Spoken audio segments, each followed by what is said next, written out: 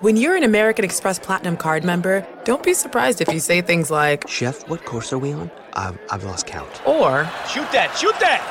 And even, "Checkout's not until 4, so..." Because the American Express Platinum Card offers access to exclusive reservations at renowned restaurants, elevated experiences at live events, and 4 p.m. late checkout at fine hotels and resorts booked through Amex Travel. That's the powerful backing of American Express. See how to elevate your experiences at americanexpress.com/withAmex. Terms apply. Okay, here's the situation. Our daughter Mia is leaving for her first sleepover. We have friends coming to stay, and we just got a puppy. So I go on Instacart and solve everything in one order from Kohl's. Fun PJs for Mia. Oh, new bedding for the guest room. And a vacuum cleaner that actually picks up pet hair. All delivered in as fast as 30 minutes. With Kohl's on Instacart, there's no such we can't fix. Visit instacart.com to get free delivery on your first 3 orders. Offer valid for a limited time. $10 minimum order. Additional terms apply. Well, basically, I got this question a lot when I was a kid, and I didn't really understand why people thought this. Like, that they thought that it was something to ask me in particular. I just had no idea. Like, we've never even talked about eating dog at home. So I didn't know. That was Soleil Ho, and she's talking about something that many of you will find sort of horrifying. Eating dog. Soleil grew up in Chicago and New York. Her family is Vietnamese, and as a kid, she had no idea that people ate dog. Her family didn't. They never talked about it. And so when people asked her if her family ate dog, she was totally flummoxed. But today, she knows that some people do eat dog, and she also knows something more about why people asked her that question all the time and what it means to answer it yes or no. Asian people, especially in the diasporas, we tend to just say no as a blanket statement, even though we know that there are people in a lot of our countries who do eat dog, but it's just so much simpler to say no. We are not going to be spending this whole episode on the question of whether or not it's okay to eat dog, but it does raise an interesting bigger picture question. Why do we eat the animals we do eat? Or more to the point, why don't we eat all the animals we don't eat? We, by the way, we're Gastropod, the podcast that looks at food through the lens of science and history. I'm Cynthia Graber. And I'm Nicola Twilley. And this episode, we are exploring how we choose which animal is for dinner, at least for those of us who eat animals. Horse, rabbit, guinea pig, even hippopotamus. We'll dig into it all. So there are a few things to figure out before we tackle the question of why we do or don't eat specific animals. First of all, how many species are actually edible? To answer that, we called Hal Herzog. He's a psychologist and the author of the book Some We Love, Some We Hate, Some We Eat: Why It's So Hard to Think Straight About Animals. My inclination would be to say that nearly all animals are edible. I'm sure there's some that are not, but if you actually look at the number of types of animals that people have eaten, it's absolutely extraordinary, all the way from flamingos to crayfish to a meal that I had not too long ago, which included jellyfish. So there's an enormous variety of animals that we could potentially eat. But we mostly don't. At least on a regular basis. We don't eat even a small fraction of those animals. We eat very few animals. Paul Rosen is a psychologist at the University of Pennsylvania. So we in the United States eat beef, cow, pig, and lamb. That's about it for mammals. That's 3 mammals out of about 4,000 different species. That's essentially 0, right? We eat chicken and turkey. That's 2 birds out of thousands of bird species. We don't eat any amphibians. We don't eat any reptiles. We eat a range of fish, maybe, 10 or 20 species out of thousands. We eat a few kinds of shellfish. We eat basically none of the animals that are around. Yes, we know some of you listening do eat other species than the ones that Paul just listed, but these are the only animals that most people in the U.S. eat. So these few animals that we do eat, it actually seems like they're kind of the special ones. But what's so special about them? How did they get to be the ones we eat? Well, it could be that this makes sense rationally. We've chosen these animals because they're the best food animals around. These are the ones we've chosen to domesticate. This is actually a well-known theory. It goes like this. There are something like 6 basic criteria that an animal has to fulfill to be a good candidate for domestication. It has to not be a picky eater. It has to breed at a young age and in captivity. It has to be docile and not skittish by nature. And it has to have a social hierarchy so that it can recognize humans as the boss. This is the theory, that cows and sheep and chickens met all of these criteria, and these were the ones that could be domesticated. So they were the candidates for dinner. And that's why our ancestors were motivated to domesticate them. The question is always, why did we domesticate the chicken, or why did we domesticate cows? And the obvious answer to start is well, we clearly we were hunting them because we wanted to eat them, and then we started domesticating them because we wanted to eat more of them. Gregor Larson studies domestication. He's a professor of evolutionary genomics at Oxford University. And so, as Gregor explained, that's the theory on why we eat the animals we eat. We liked how their wild ancestors tasted. They fulfilled these half-dozen criteria for domestication. End of story. For those of you who listen to Gastropod regularly, it might not surprise you that we are now going to poke holes in this theory. Because that theory rests on an assumption about the nature of our relationship between humans and animals, and that because we eat them now, that means that's why they came into a domesticated relationship with us. Gregor and his colleague Naomi Sykes, she's a professor of archaeology at the University of Exeter, they've been working together to try to test that assumption and tease out why we did in fact domesticate different species, the species we now eat with such abandon, like chicken. Because they're not convinced it was for food. So in terms of the chicken, for instance, because we eat chickens now, that's all they're for, right, is for food, for meat and for eggs. The assumption is that that's always what they've been used for. And all of the evidence that we've got at the moment suggests that's not the case at all. Chickens were not domesticated for food. All the evidence that we have suggests that really they were domesticated for things like cockfighting and for divination and not for food at all. Gregor and Naomi pointed out that to our ancient ancestors, animals were often representative of gods. We sacrificed animals to gods. Animals embodied gods. Early humans painted animals. We sculpted animals, especially the ones that we came into most contact with. Initially, when they first have a really close relationship with people, they're seen as very, very special. So the last thing you're going to do is want to eat it. You're going to want to look at it and be amazed by it. So these animals might have looked special and amazing and worthy of a painting or worthy of being sacrificed, but they didn't necessarily look like the best source of food. The initial chickens that were being brought into first the Levant and then into Europe and then into Britain were much scrawnier, and the amount of effort it would have taken to kill one and then defeather it and then eviscerate it it would have taken way too much time. And the chickens that were running around then bear no relationship to the chickens we're used to now.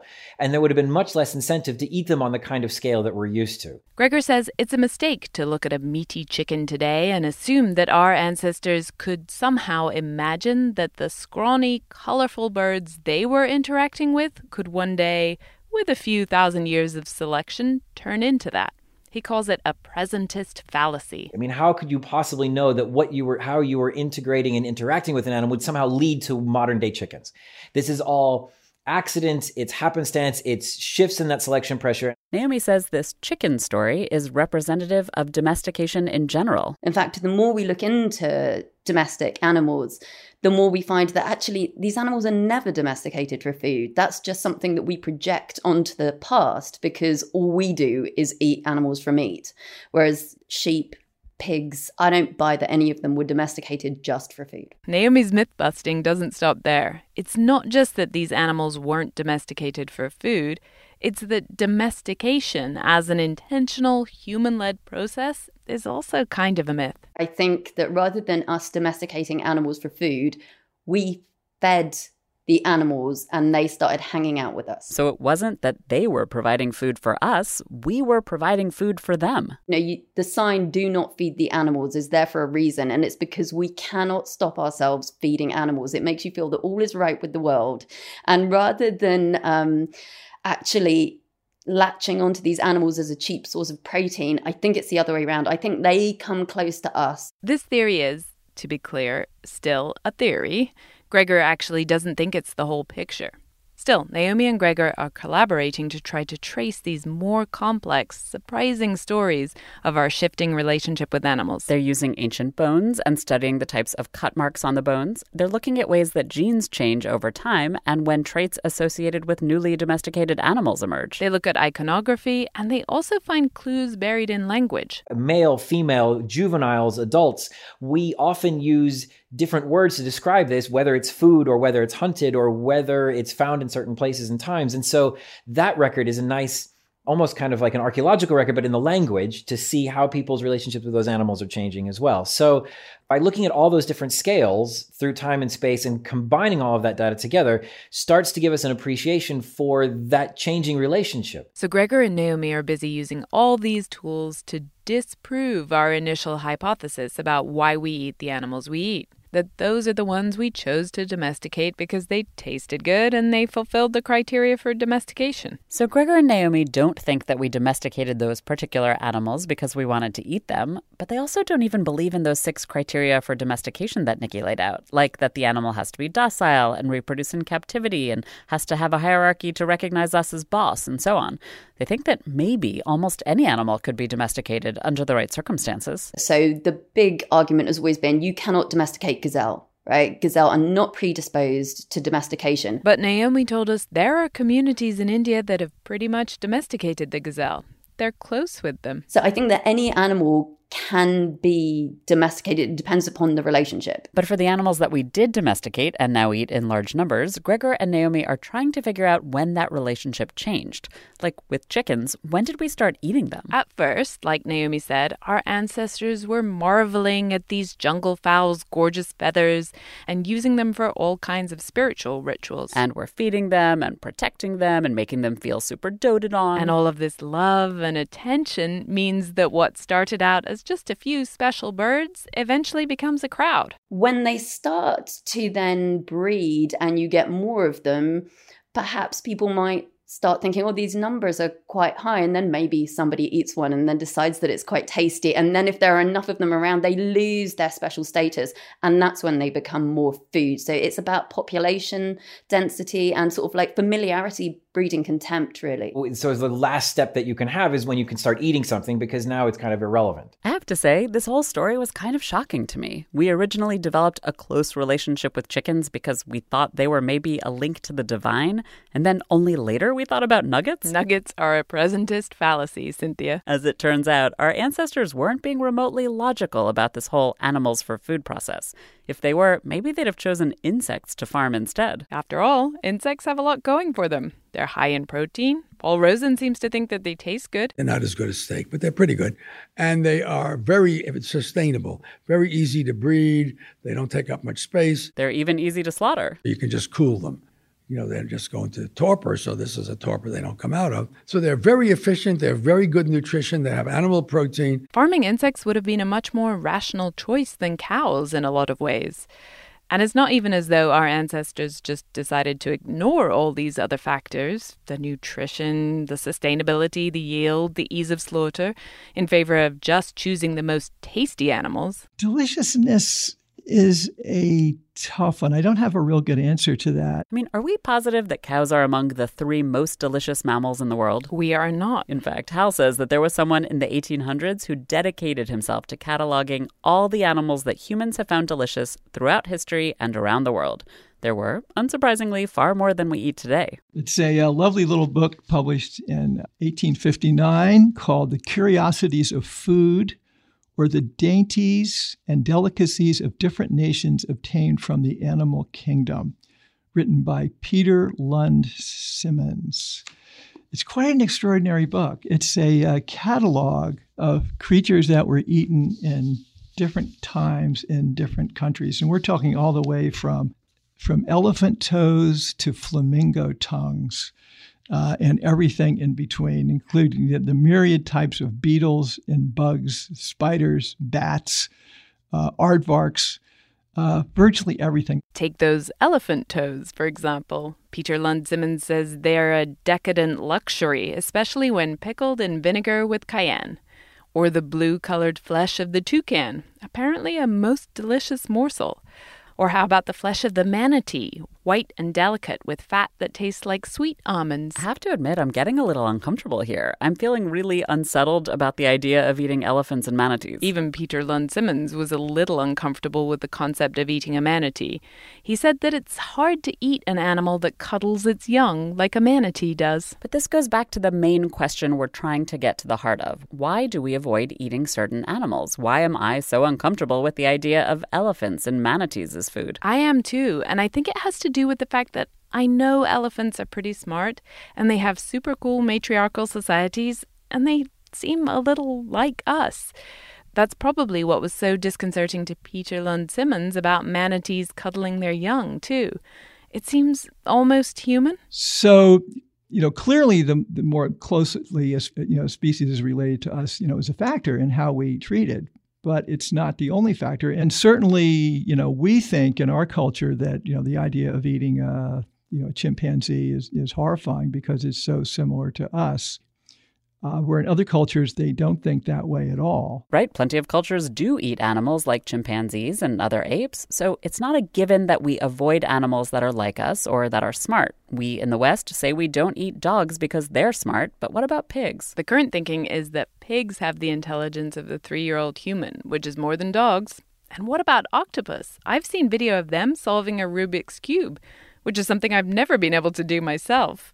But I eat both pigs and octopus. So clearly a creature's IQ is not the deciding factor for whether it's edible. One of the things that occurred to me when I was trying to figure out why eating a manatee made me uncomfortable is maybe because it's cute as it's cuddling its baby. And baby elephants are definitely adorable. I think grown-up elephants are quite cute too. One of the biggest factors in terms of how do we categorize animals is how cute they are.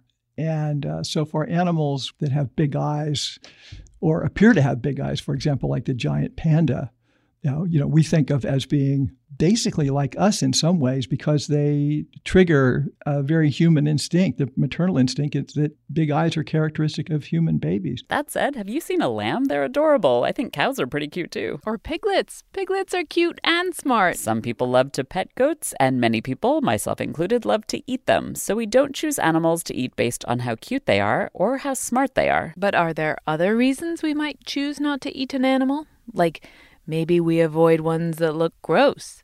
Because in theory, if we Westerners were avoiding eating cute animals, which already seems kind of like it's not true, but if it was, then maybe logically we should be huffing down their less attractive colleagues like worms or slugs. And I think we all know that Western eaters are not running to the nearest worm or slug farm to pick up dinner. In fact, Hal thinks ugliness makes Americans view animals as inedible. I think that sliminess is certainly one of those factors, an alien appearance. And so too many legs is definitely a factor. Spiders. Not enough legs is also a problem. And one of the most, feared animals, of course, snakes. In some ways, they have a space alien quality almost by not having any legs at all. So maybe there is something to this theory that we avoid certain animals just basically because they're revolting to us. They're disgusting. But what makes an animal disgusting? It's actually hard to define disgust. Disgust is thought of as an emotion. It's a sort of a set of feelings and expressions and actions. The feeling is a sort of a revulsion, a little bit of nausea. The action is usually to withdraw. Paul Rosen is a world expert in disgust. In English, it means bad taste. This is bad and gust is taste. And in some other languages, it has that origin. And I believe, and many people believe, that it originates as a get this out of my mouth. That's the literal and probably original meaning of the word, but disgust has gotten broader than that. Because things that are often bad tasting, like say if you don't like broccoli or you don't like beer, you don't usually say they're disgusting. You just say they taste bad. Whereas earthworms, you'd say that's disgusting. And you don't even know if they taste bad, right? Because you've never had them. So disgust is built on the system that is the bad taste system, but it becomes independent of that. It's a different kind of reaction. Paul gave us an example of this expanded meaning of disgust. Nazis are disgusting. That's something that most people would say. But you're not really thinking of eating them. You're just thinking of having anything to do with them. So it becomes generalized as we grow up from get this out of my mouth to get this out of my world Or I sometimes say, get this out of my soul. And so now when we say a particular animal is disgusting, like Paul said, we usually don't mean that it simply tastes bad, like the earthworm example. Right. I don't even know what an earthworm tastes like. Although I did make my brother eat one as a kid. And you did that because you thought it was disgusting, even though you'd never eaten it. It's a reaction to a food, not because of its sensory properties as much as because of what it really is, what its nature is. And it turns out that there is a tiny shred of emotional logic to the idea that we shouldn't eat animals that we find disgusting. Because disgust is tied to our biggest fear. We say that there are other things that are biological things that somehow remind us that we are animals, that what properties we share with animals. So, for example, we share our guts with animals, our insides. And the feature that we share with animals that's most concerning to us is death. Animals die and we die. Paul and his colleagues, their theory is that looking at a body part that's recognizable at the dinner table, a heart or a liver, maybe deep down it triggers thoughts about our own mortality. And really, who wants to think about their mortality at the dinner table? That's understandable, at least. But honestly, for the most part, our disgust reaction, it isn't logical and it isn't really understandable. Disgust is an emotional response and it can clearly be irrational. So, for example, if you ask people why they won't drink their favorite juice, if we drop a dead cockroach in and take it out quickly, they say, I won't drink that juice anymore. And we say, why not? And they say usually, well, cockroaches are disease vectors. I don't know where the cockroach has been. I could get sick. We say, okay, we'll do it again with a sterilized cockroach. This cockroach is safer than your fork. Okay, we drop it in, take it out. Ooh, I don't want it. So in that sense, it's irrational in the sense that there's no danger associated with the sterilized cockroach. Bugs have become something that we think are disgusting, that bigger meaning of disgusting. They're intrinsically somehow bad and gross. And thus, they pollute everything they touch. I know my discomfort with eating bugs isn't logical because I eat lobsters, and they're basically just big bugs. This gets to a really interesting issue that has to do with our relationships with the animals generally and about human thinking generally. And it's the question of how much our thinking is rational as opposed to how much is emotional and based on basically just what you might call gut feel. Frankly, so far this episode, the evidence is mounting that how we choose which animals to eat is not logical at all. And it's not fixed forever either.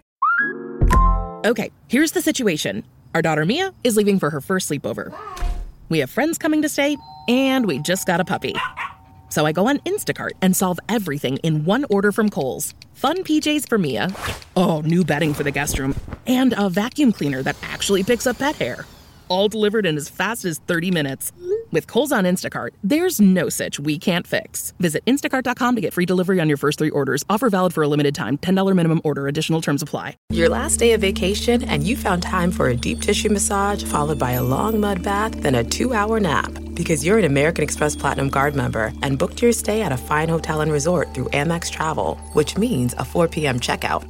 And those relaxing vacation vibes can keep going at the airport in the Centurion Lounge. Just a splash. Before you board the plane, back to reality. That's the powerful backing of American Express. See how to elevate your travel experiences at americanexpress.com/withAmex. Terms apply. What we perceive as tasty can change quite dramatically and sometimes fairly quickly. Hal has one example of a food that made a rather quick flip from disgusting to delicious in the West. When I was a kid, the idea of eating raw fish would just seem absolutely disgusting. And I never would have foreseen the idea that sushi would be one of the absolute delicacies on the on the menu at high-end restaurants. So eating raw fish to me is a real interesting example of a type of animal flesh that at one point is seen as being just repulsive can become, because of cultural change, to be seen as a delicacy. Although my mom still thinks sushi is disgusting. Paul says this sushi example is actually a great demonstration of one of the most effective ways to make inedible flesh seem edible. Basically, if the people around you like it, if the people you respect like it, your heroes like it, that's a good way to get to like it. And that's what a lot of advertising is about, showing desirable people enjoying something. Sushi is one example of elites influencing what everyone else eats, and we have another fun one that's too complicated to include in the episode, but we've saved it for our special supporter email. Find out more at gastropod.com/support. But there are other motivations that can pretty effectively make inedible animals look kind of tasty. It's not all about keeping up with the Kardashians. If you're short of food, you'll expand the number of foods you're interested in, including eating things that are at least mildly disgusting. This is something you see during famines and siege situations, but this short-term desperation can create long-term change. Naomi told us about her research into the history of horse meat as food. Horse is an animal that has flipped at least twice. So in Kazakhstan, where the horses were domesticated, they were definitely food. And actually, throughout most of time, wherever you have horses, they are food. And in Britain, they were food for a really long time. So it's, again, another project that we're working on at the moment is looking at that shift. When did horses not become food? And again, this goes back to religious beliefs. So it's a papal edict. It's an 8th century law where they say, actually, okay, guys, we're trying to convert everyone to Christianity, and a good Christian person does not eat horse. So could we just snuff that out? And in fact, everybody did stop eating horses, including the French. So nobody's eating horses. They've been transformed in Europe from food to non-food, from delicious to something that would be disgusting to eat. But then, in the late 1800s, there was a movement to reintroduce horse as food in Europe and America. There were a lot of horses around. Of course, they provided most of the transportation, and people thought it would be a cheap and available source of protein, especially for the working classes. Harriet Ritvo is a professor of history at MIT, and she's written extensively about human-animal relationships. I mean, in extremis, of course, people do eat horses. I think as part of the response to rationing in the Second World War, the Harvard Faculty Club put horse meat on the menu. And when I was an undergraduate, much later, I hasten to say, but when I was a senior, my tutor, as a reward for, I don't know what, maybe my finishing my thesis or something. Anyway, he took me to lunch at the faculty club.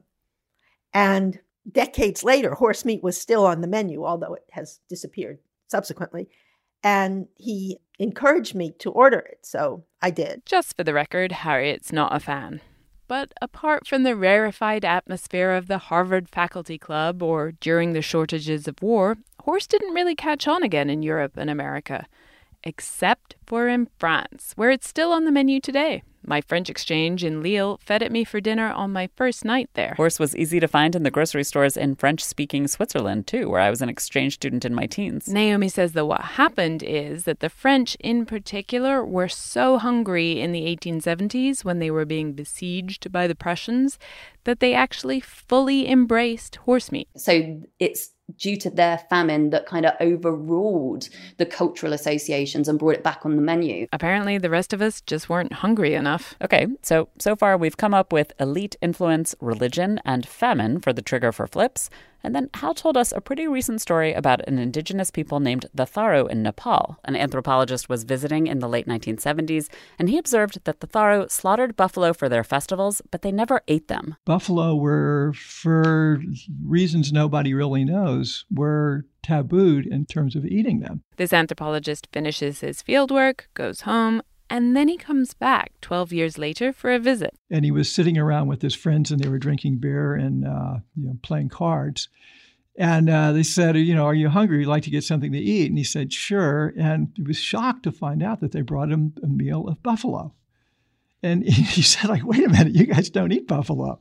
They said, oh, we've changed our mind. We eat buffalo now. Hal says this anthropologist thought there might be two reasons for that change. First, it was a matter of economics. Buffalo became cheaper and more people could afford it. Secondly, Nepal had gone through some pretty big social and political changes in the 12 years he'd been away. And he argued that the people were more free in their choices in life, including their choices of things to eat.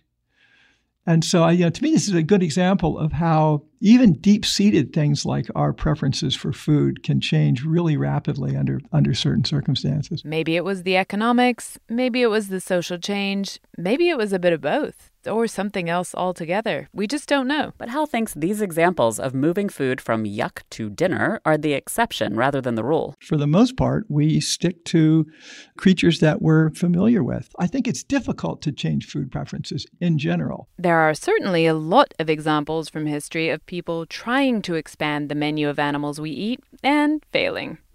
Let's go back to the late 1800s. This was a time when Western populations were growing really fast and people were worried about feeding everyone. And it was also a time when Westerners were busy exploiting their colonies for all sorts of resources, like maybe edible ones too. There was a whole movement at the time to make species importation official. It was called acclimatization.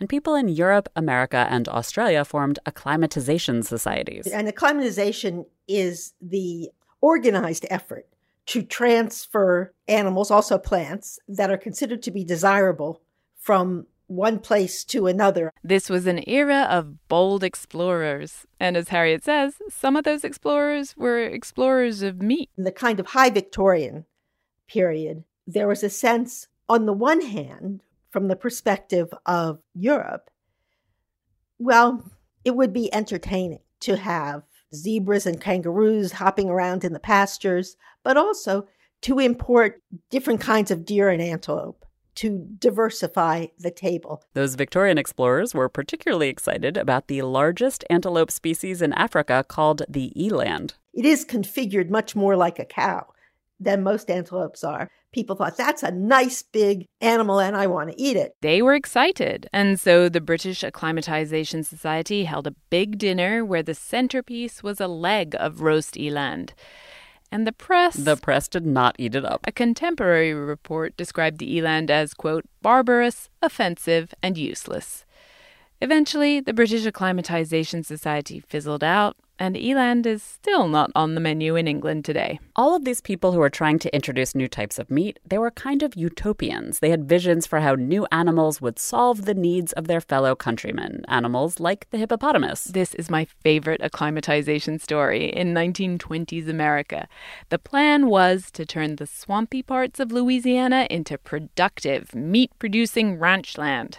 Hippo ranches, specifically. There was a businessman and a local congressman behind the scheme. A New York Times editorial at the time said hippo brisket was delicious. They called it lake cow bacon. And, of course, Americans do not eat Louisiana hippo for dinner today.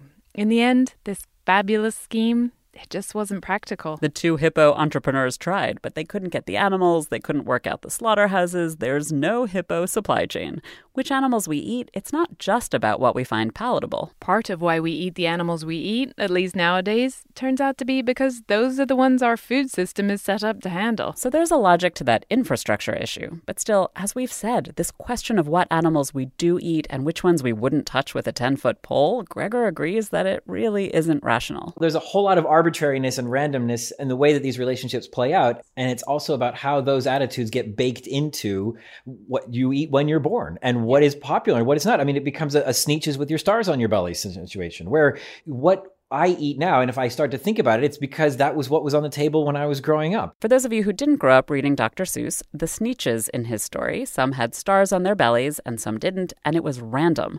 But the ones with the stars discriminated against the ones who didn't have stars. Gregor's point is that today and throughout history, we've used which animals we eat and which we don't as a way to distinguish between us and them. Think about the original papal edict that banned horse eating in Europe. That horse meat is for heathens and good Christians don't eat it. It's us and them. Look at the horror of my fellow Brits at French dining habits today. They eat horse. They even eat frogs. In fact, we call them frogs, and not necessarily in a super respectful way. Which brings us back to Soleil Ho and the question she was always asked growing up. Do you eat dog? Soleil is a journalist and host of two podcasts, Racist Sandwich and Popaganda. And she recently wrote an article for Taste called, Do You Eat Dog? The implication of that question being all Asians eat dog. And it is an image that really cashes in on these like ancient prejudices that the West has had against the East. And it's like inscrutability. And, you know, it causes you to ask, like, why would they do that? That's insane. And, you know, that's a question that's been asked of the Orient for millennia. Like Soleil says, this discrimination, this racism against Asians from the West has been going on forever. In America, the idea that Asians ate dogs was really hammered home during the Filipino War at the turn of the century around 1900. Eating dog was sort of the mark of like savagery. And so an easy sort of shorthand for insulting the enemy or just separating yourself from them, so it's easier to, kill them. Easier to kill, but also easier to feel as though America was doing a good thing by invading the Philippines and civilizing these savages. And then they won't be eating dog, they won't be like running around in loincloths, so and so.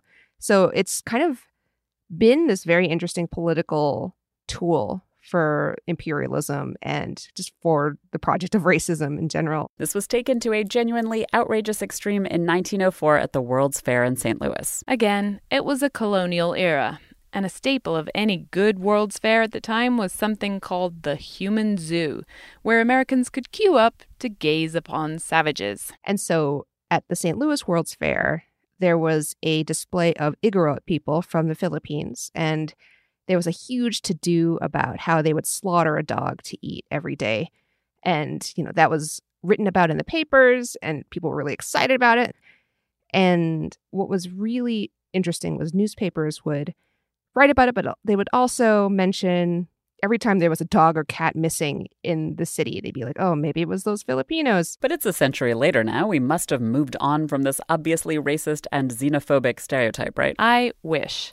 Soleil pointed out that in 2016, a candidate for state senator in Oregon campaigned to reduce immigration because, quote, these people eat dogs.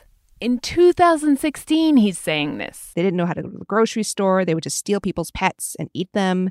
And that's why we shouldn't allow Somalis or Syrians into the U.S. If we're not being totally clear, the sentiment behind this is racist. Like the law introduced in California in 1989 that said it's illegal to eat pets for food, that was anti-Cambodian. But in general, it's just anti-immigrant, particularly anti-Asian sentiment. They don't deserve to be on the world stage. They don't deserve to have a seat at our table, because they're going to bring dog to dinner. This is obviously a stupid and offensive position. And it's especially stupid because humans, including all our ancestors, have been eating dog for a very long time. In North America, the first evidence of dog eating was from about 9,000 years ago, when they found a petrified feces that clearly indicated that the individual who deposited the feces was eating not only dogs, but dog brains. Hal says the Aztecs had special dog species they bred as food. According to Gregor, this is the same story as with chickens. Dogs were special at first, and then we figured out farming. And suddenly when they lose their value as hunting partners or as venerated members of your community, now they're just kind of there and okay, every so often we'll just eat one. So everyone ate dogs, but not anymore. Well, in our culture, the reasons why we don't eat dog is because we love them. We've had in the last 20 to 30 years, we have a phenomenon called the humanization of pets. And the humanization of pets is that we're increasingly thinking of pets as people, as members of our family. But people who think their dogs are people too? Those are not the only people who have decided not to eat dog. In other parts of the world, people don't eat dog because they're loathed. For example, in parts of India and in parts of the Middle East, people don't eat dogs because they think dogs eat corpses, because dogs eat feces, because dogs eat vomit. That dogs are unclean. So we have the same behavior, not eating dog, but for completely different reasons in different cultures. The end result is, today, not many cultures in the world eat dog. But let's get back to the question that plagued Soleil throughout her childhood. Did her family ever eat dog? My family is from South Vietnam, and we would never eat dog. And so to be conflated with eating dog for them is a bit insulting because they're like, no, we're from the South, not from the North. So, but what that means is some people do eat dog. Soleil didn't know anyone in her own personal circle who ate dog, just that her family said that North Vietnamese did. So she asked around, and she spoke to people who told her about dog eating in Korea, North Vietnam, some places in China. Including Andrea Nguyen. James Beard Award-winning cookbook author and all-around rad person. And so she was someone that I knew would be able to talk about this because she's been close to it, and her family has a history of it. Andrea's family grew up in North Vietnam. Her parents ate dog meat stew there. And what I found really evocative about her story was how she talked about growing up in Southern California. And of course, her family didn't eat dog in America. But on rare occasions, her mom would put on her Sunday finest and wrap a whole pork leg in newspaper and throw it into the fireplace to emulate dog meat, to make mock dog stew. Mock dog stew aside, today, as Soleil says, Andrea's family doesn't cook dog. Dog isn't for sale as meat in the U.S. anyway. But even if it was for sale, they probably wouldn't be eating it because not eating dog is the trend. Even in the places where dog is seen as meat, the younger generation are increasingly westernized.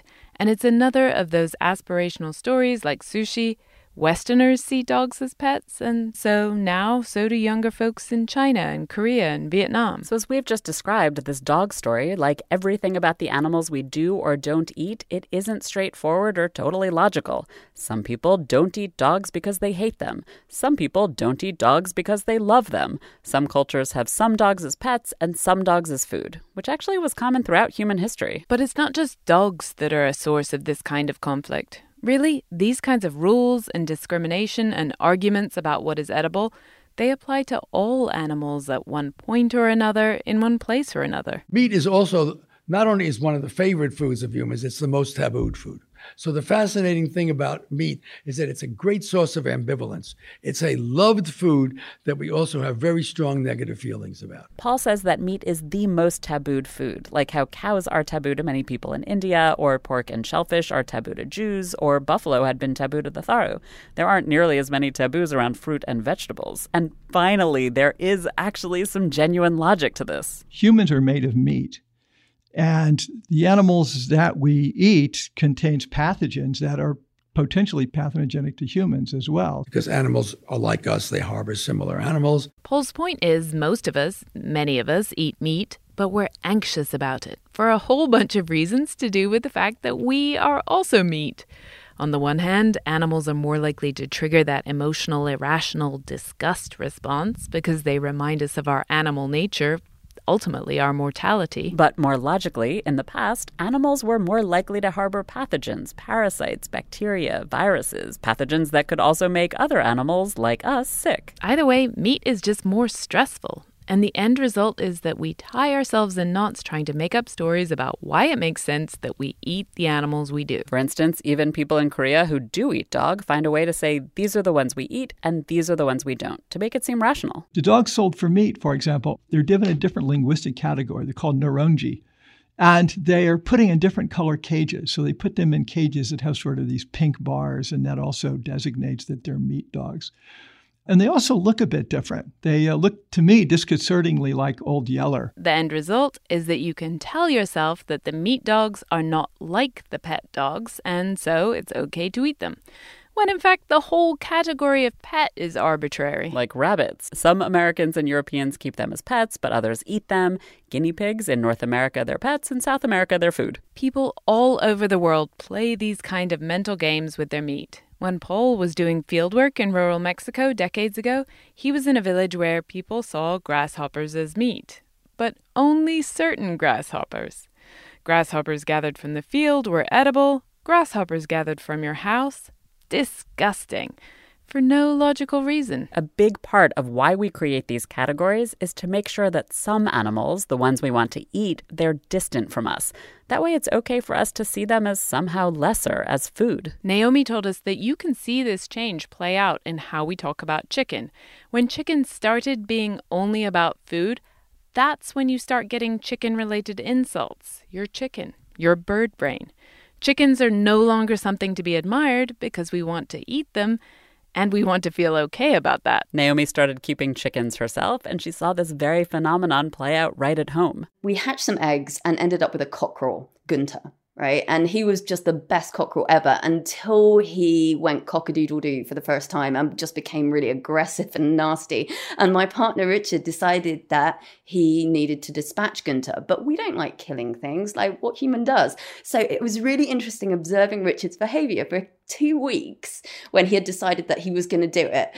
I watched him go from like really liking Gunther to just like always vilifying him. It's like, Gunther, you know, he was crowing really loudly this morning, and he was using it in that same sort of cognitive dissonance so that he could bring himself to kill and then, as it turns out, eat Gunther. I think there's still a pot of Gunther in the freezer. At this point, I am forced to conclude that none of this really makes any sense. And it seems as though every culture makes up its own stories that it tries to pretend make sense. But I do have one question we still haven't addressed. Why do some cultures eat more animals when Americans eat so few? That's a good question, and we don't really know the answer. But we can say, looking around the cultures of the world, for example, the Chinese eat a lot more animals and more parts of animals. They don't eat all animals, but we don't know what percent. So we're a particularly narrow choice in this country. We eat a lot of meat, but we eat very little kinds of meat. So the answer is cultures vary enormously. Turns out there's no logic to this either. And really, in the end, you've got to make this decision for yourself, or rely on your culture to make the rules just to make life easier. But what this means is you really can't judge others for which animals they choose to eat. There are a couple of moral issues that are important to me when it comes to animals. One, if the animal was farmed, was it treated well? Was it raised as sustainably as possible? And two, if it's wild, is it endangered or overexploited? These are my big lines in the sand. That said, I have a pretty strong ick factor, and there are a lot of animals that would be really tough for me to eat. But I do recognize that it's not necessarily for any logical reason. It's phenomenal, really, how we are living with a legacy of more or less arbitrary decisions where it's never about the animal. It's all about how the animal is tied into cultural traditions and ways in which we are doing what the Joneses are doing or being told not to do by the people above us, or wanting to follow what the elites are doing, or the elites deciding it's no longer cool, so they're not doing it anymore. And all of these things playing into our current perceptions of consumption, which then we reify as fixed, and this is the way it's always been. And anybody who does something different than me is completely wrong and foreign and bizarre. Whew. Thanks this episode to caffeine and painkillers and chocolate. This was such a hard question to wrangle, and we couldn't have done it without you. Thanks also to Soleil Ho, Hal Herzog, Paul Rosen, Naomi Sykes, Gregor Larson, and Harriet Ritvo. We have links, as usual, on our website, gastropod.com. You'll want to check out their books and articles and research projects because there was a whole world we couldn't cover. Although some of you will get some of those extra stories in your special supporters email. Donate $5 an episode, and you could be among this lucky group. We'll be back in a couple weeks with a timely tale. Everything we make has been through a time machine in one form, shape, or another. Occasionally we use them to make things nature can't. But yeah, no, we generally manipulate everything we make in one way, shape, or form or another.